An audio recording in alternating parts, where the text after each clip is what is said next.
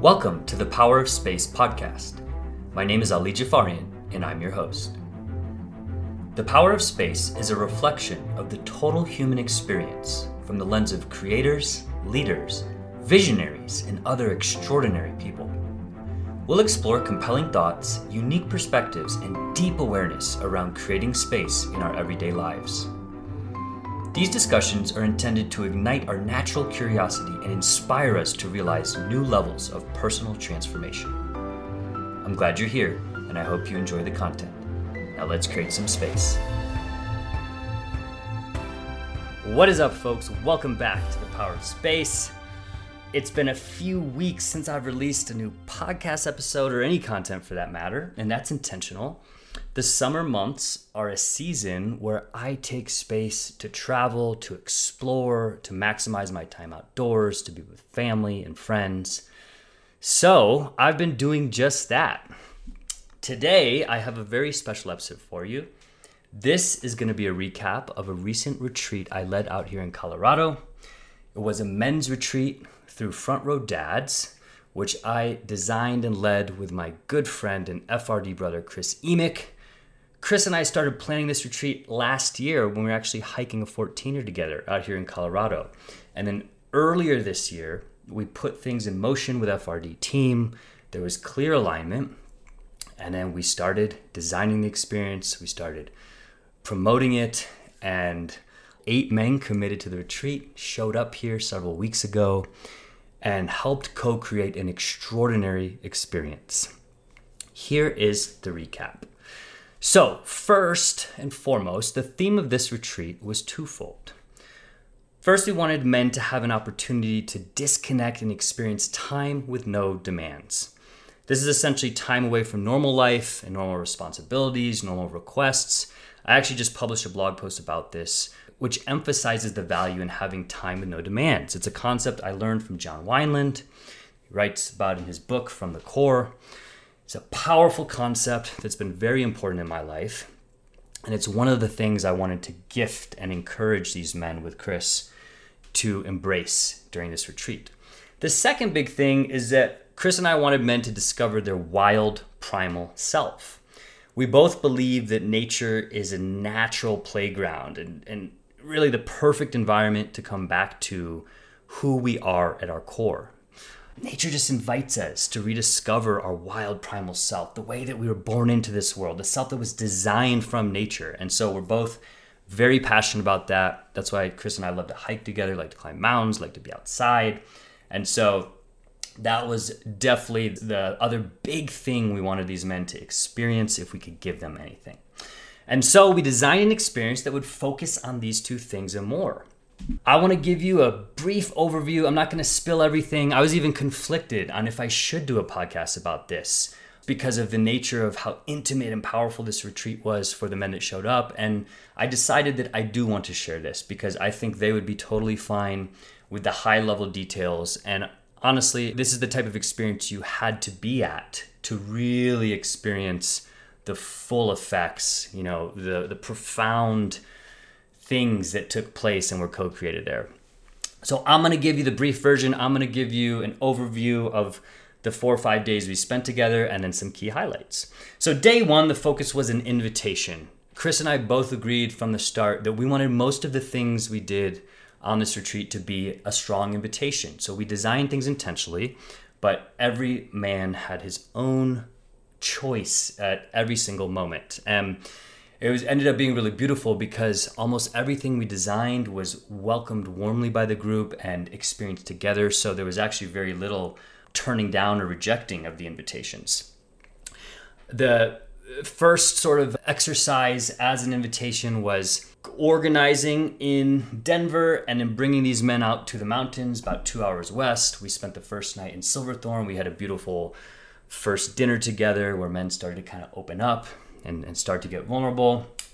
And then side note, Chris and I had a really lovely conversation before going to bed about our dogs. He just lost his dog of 13 years, which was a very special companion to him. And I lost my dog Raja last year. So we had some beautiful stories to share before wrapping up the first night. The second day is when we really got into things, and the focus of this day was comfort zone. So we started early, got the guys up, did an early morning cold plunge in Lake Dillon. To my surprise, the lake actually wasn't as cold as I thought. It was probably in the 50s. The sun had just come up. So we got sort of a treat in terms of a cold plunge, but it's shocked the system exactly how we needed. Everyone jumped in. One of the brothers, Paul, raced into the lake and set the pace for the rest of us to get in and join him. And it was magical. It felt like little kids that couldn't wait to get into the lake. And that is, again, going back to the wild primal self, just seeing that big, beautiful body of water and wanting to embrace it and be with it. And so we all did that as a group. Then shortly after, we went and changed temperatures and got into the hot tub. And this was a nice time for us to shift and experience some different energy. And again, guys started to open up and share why they chose to come here, some of the things that they're navigating right now, challenges, wins, all that great stuff that we do as men's work through Front Row Dads. Shortly after, we had a breakfast, and then Chris led a nice exercise where we showed the men how to pack. So our next couple days, we're going to be in the backcountry of Leadville, which means we had to pack everything we were taking in. This is not a situation where we get a bunch of luggage shipped. It's like whatever we can fit on our backs is essentially what would go with us. So we ran through getting the essentials, the things that we needed for ourselves in terms of clothing, hiking, just outdoor apparel, all that good stuff.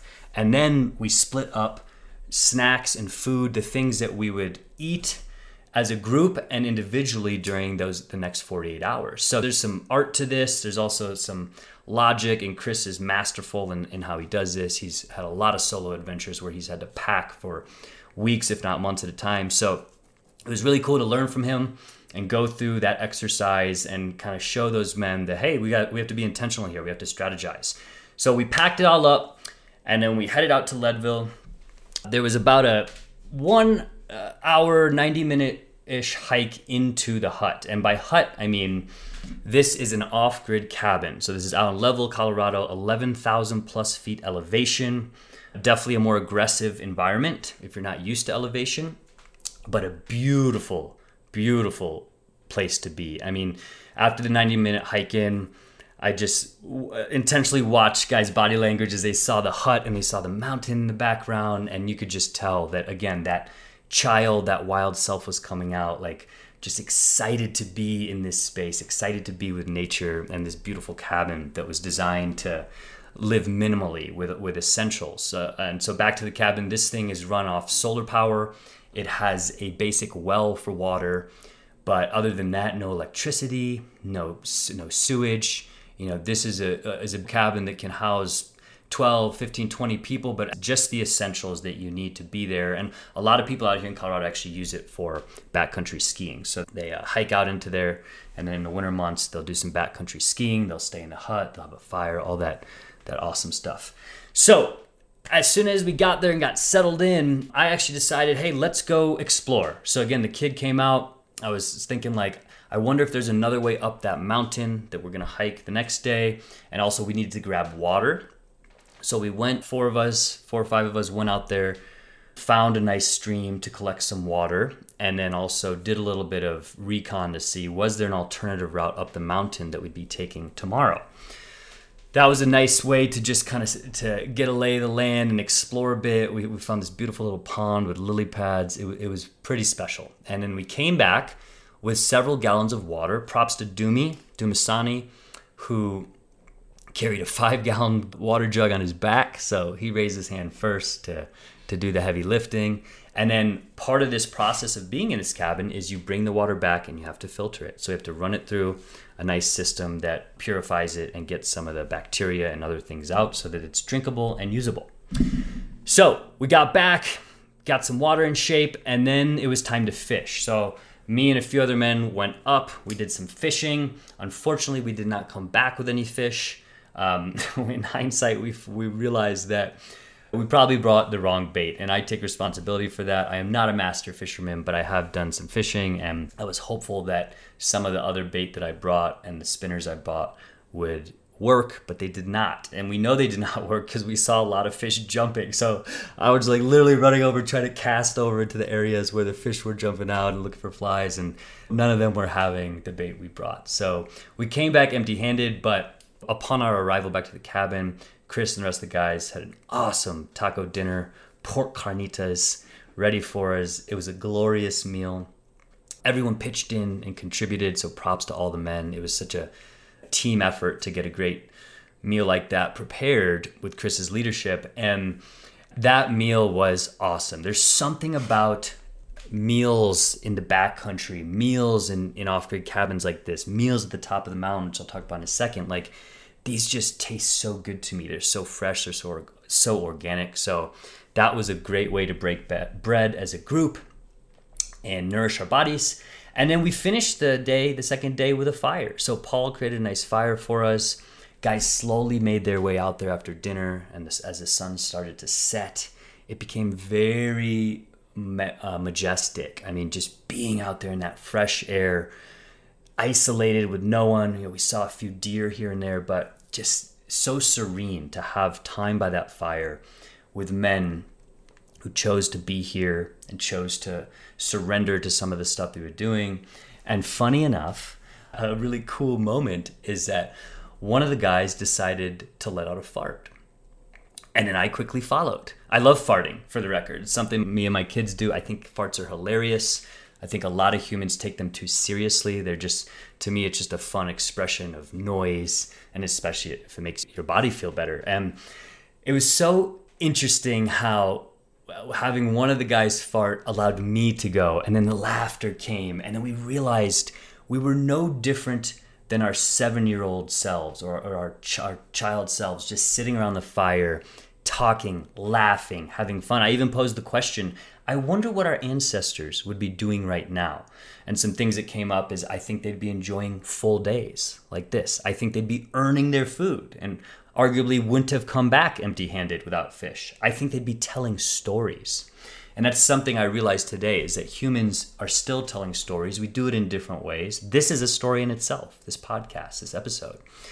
But there's something about a fire that I think can really evoke storytelling. And so we had a special second night around that fire to kind of cap the day. The men slowly found their way to bed in the cabin.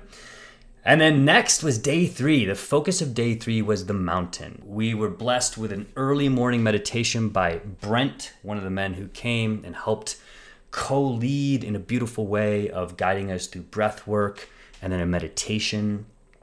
This first meditation that morning centered around our ego. And I can't give you all the details, but I will say that Brent has a gift for leading this type of meditation and this breath work. And the way that he curated this, the words and the energy was magical. I mean, it was a powerful way for a lot of us to open up and share some pretty profound things. It even evoked what ended up becoming the theme of the retreat, which was show yourself. So one of the brothers, Paul, mentioned show yourself from the movie Frozen, funny enough. But it translated right into what we were trying to do here, what we were trying to create, what we were trying to evoke. And that is just showing up as our authentic selves, being fully present, and enabling that wild, primal, curious, wondrous self to come out and essentially just be who we are in nature with each other. So that was a really, really nice gift that came from that first meditation. And then the energy was set. So a lot of us were charged. I read a little bit about my philosophy on mountains and rivers and the cosmos. This is something I've written about.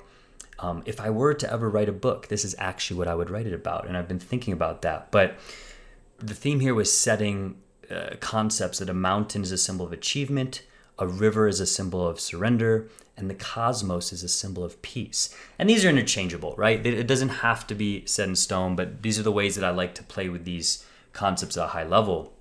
And so it was a really nice thing to just set the tone for as we hiked, because guys would come up and we'd have conversations and they'd start talking about mountains in their life, metaphorically, or rivers in their life, or if they felt like they were currently climbing a mountain or surrendering to a river. And then when the cosmos shows up, right? When we have moments of peace. So It's a really beautiful way to influence conversation as we were literally hiking a mountain. And getting into the mountain hike, this was a 13er. So this is the most challenging thing you can do in Colorado besides the famous 14ers. And it's only 1,000-ish feet in elevation difference. So still extremely challenging.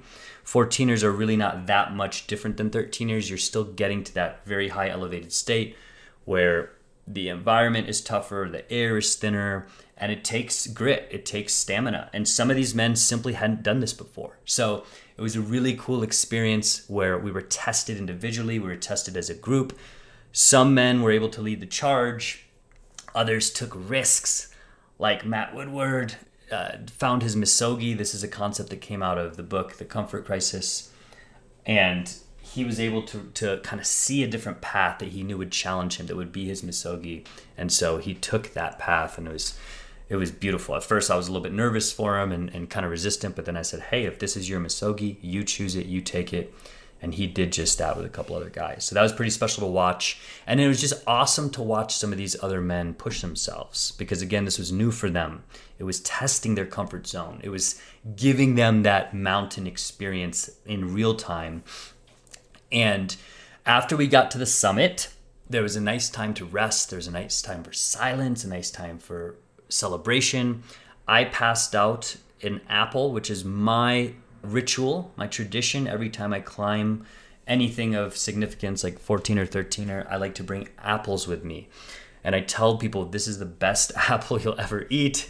For me, these apples just keep getting better and better. Again, something about being in nature, something about being disconnected and having real food, fruit from the earth, just really lands with me. So it was awesome to share that with these guys. We had some moments, some times to ourselves. And then, funny enough, a couple guys, Tickner and Phillip, both suggested this idea to take a different way down. So a lot of times when you hike big mountains in Colorado, you'll go up and you'll go back down. It's the easiest route. It's familiar. It's proven. But those of us who like to take more risks will sometimes deviate and say, great, let's explore. And that's exactly what we did. And funny enough, after about a couple hours in, we realized this was going to be a much longer hike than any of us anticipated. So the eyes deceived us at the summit, and we found ourselves, some of us fairly exhausted, tired, and knowing that we didn't have the stamina or the desire to continue going 3-4 more hours all the way around this ridge, which would have brought us back, closer to sundown. So a couple guys made a quick decision to head down a fairly sketchy and extremely steep path.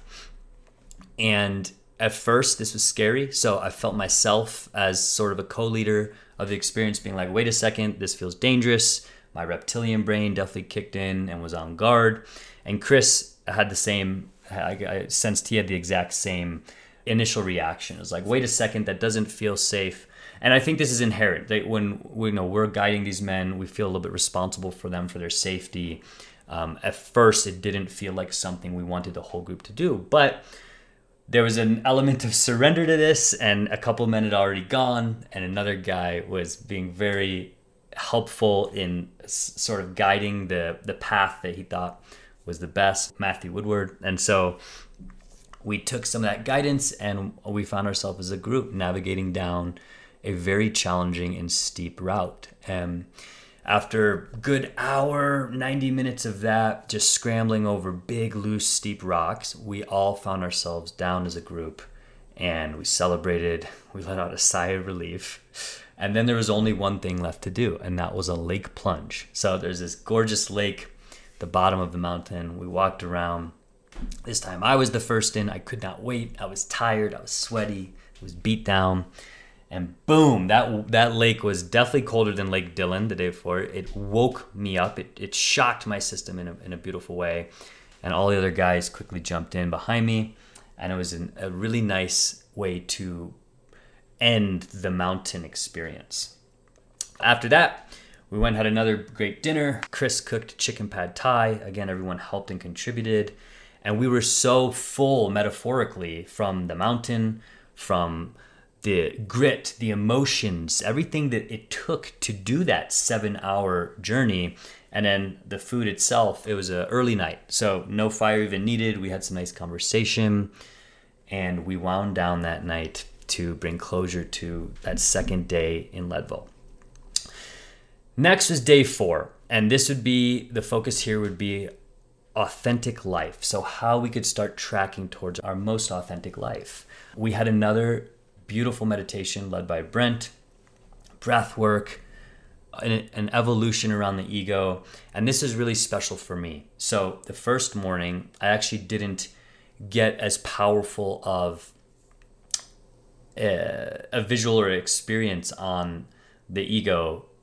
And then this morning on day 4, it struck me, and it really struck me in a way that had meaning, not just to the present moment and being with these men, but also just where I'm at in my journey right now. And so I had a really special moment, which I'm still grateful for Brent for helping curate that. And, honestly, I could be very vulnerable on this show with all of you, is that I had a moment where I realized that I've been hiding for a while, and it's now time for me to step into this leadership role of creating and designing and leading experiences and doing more coaching in the world, supporting people, using all the gifts that are within me to wake up and help other people see what's happening and get support where they need it in their lives. And this retreat was such a gift for me that I'm so excited to do more of these.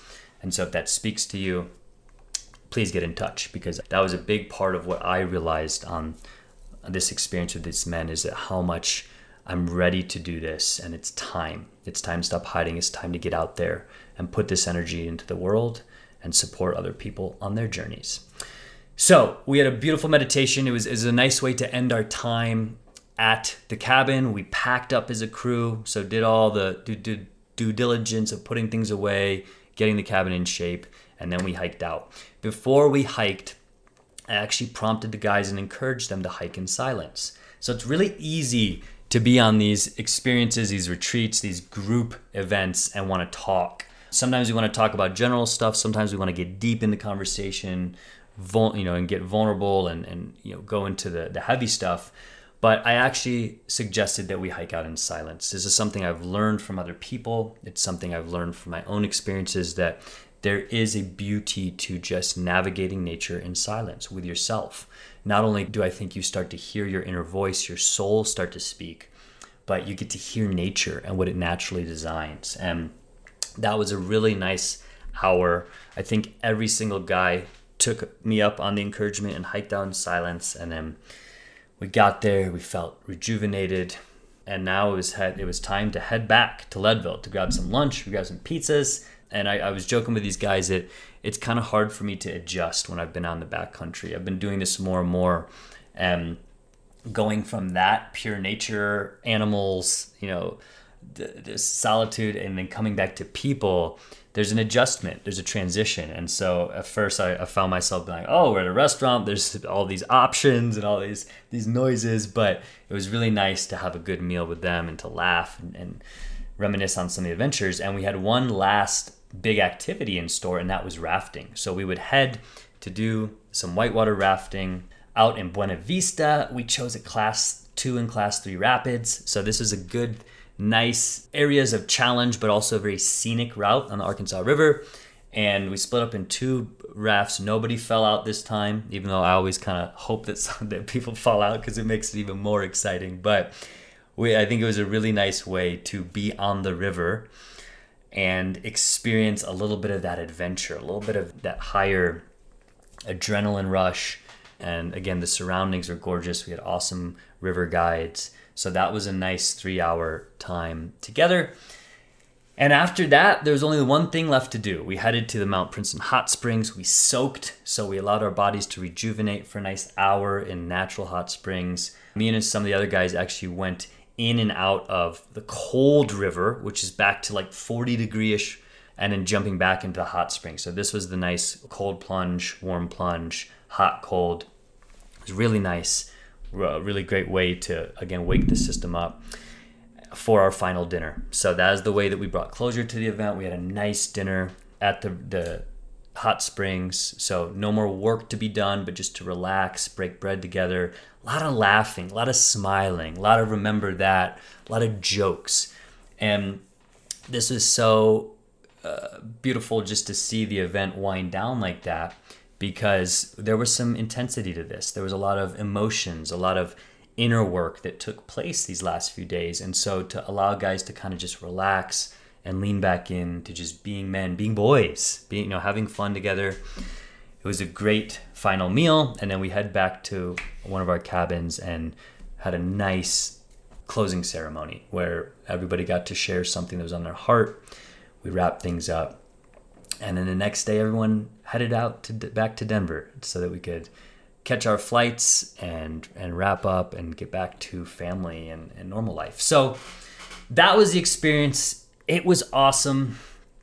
I have a few key notes that I just wanted to reiterate, just some of the takeaways that came from the experience, which I've already mentioned a little bit of. And the first is, again, that theme of show yourself. So I think it's incredibly hard for us today as humans to show our true selves. I think if there's anything I want to help people with in the world, that's at the top of the list. Like, how can you find your authentic self? And then how can you show it to the world confidently, with humility, but also with just truth and presence? Like, this is such a hard thing for us, myself included. And I'm finally getting to a place where I'm more comfortable with it, to just show up as I am and be that full true self. So that was a big thing that showed up, pun intended, at this event.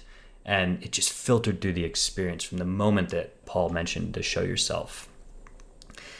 The other thing is learning to be kids again, learning to get back to that wild primal self, being able to fart and have fun and laugh, being able to explore the woods, being able to climb a mountain, which is exactly what a curious child would probably do at some point if they were bored in nature and looking for a way to test themselves or just what's up there, right? Those curious, wondrous thoughts. So getting back to that wild primal self was definitely something that showed up here and was beautiful. Being with our ego. So Brent was, again, masterful in helping us do this through meditation. I also think that as men in the world, especially front row dads, we have a relationship with the ego. And some of us are learning to be with that ego, not telling it to go away, not telling it to always be quiet or getting upset or angry with it, but rather to be with it and learn from it and also have a relationship with it. So this kind of goes into the world of testing both our masculine and feminine energy and the different sides. And the ego, it generally plays a role in that masculine side. And so it was really cool to see a lot of these powerful men come together and talk about that relationship and be with it in a way where we could just know that there's a deeper wisdom and a deeper understanding and what the ego wants and has in store for us. So that was really cool. Testing our comfort zone. So this came all through the event, from cold plunges to climbing the mountain to being off grid.